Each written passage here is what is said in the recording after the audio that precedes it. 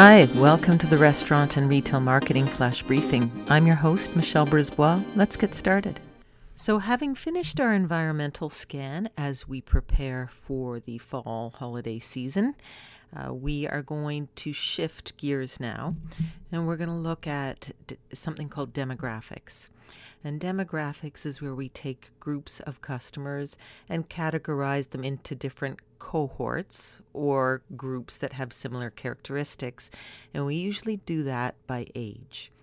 And the reason is because we tend to act our age, as David Foote, who's wrote the book Boom, Bust, and Echo, which I highly recommend if you're interested in marketing and demographics.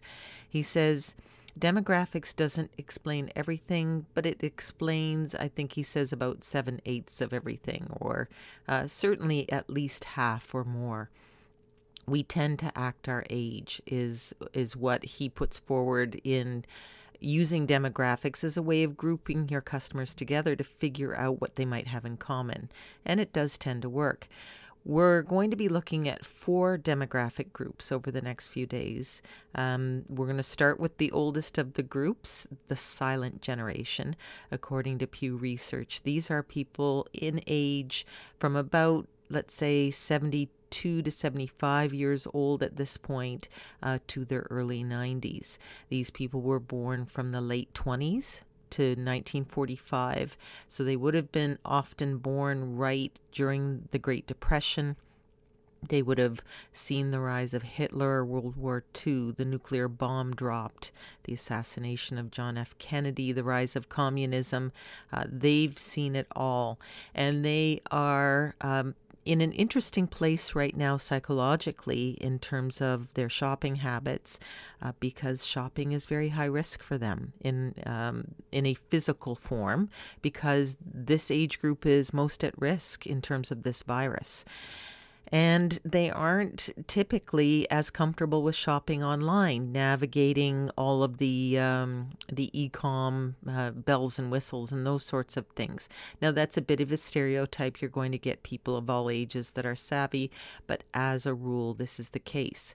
Oracle.com has outlined some tips around catering to this market. So if your customer base includes this group, spend more of your marketing on them. They're not really motivated by loyalty programs. It's a matter of trust, certainly with the health issues, those special hours where you let them come early and have shopping that's safe. Is a big one. Put that on your Google My Business profile so it shows up. And they don't like sharing personal information, so they probably won't be interested in your, one-on-one marketing plans. And they really are looking. They're very frugal, having grown up through the Depression. They've always been. They're called the silent generation because they kept their heads down. They played by the rules. They worked hard, and typically they did fairly well. So they're not rabble-rousers or chafing against the bit. They're kind of looking to keep the status quo in many cases and obviously stay healthy and survive the pandemic. So frictionless shopping experiences. 80% prefer to be left alone in store. Poor store layout frustrates them more than other groups.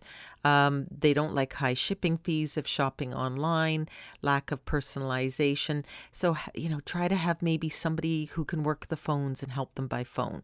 They're comfortable talking to people. Connect with core values and, basically old-fashioned customer service for this group.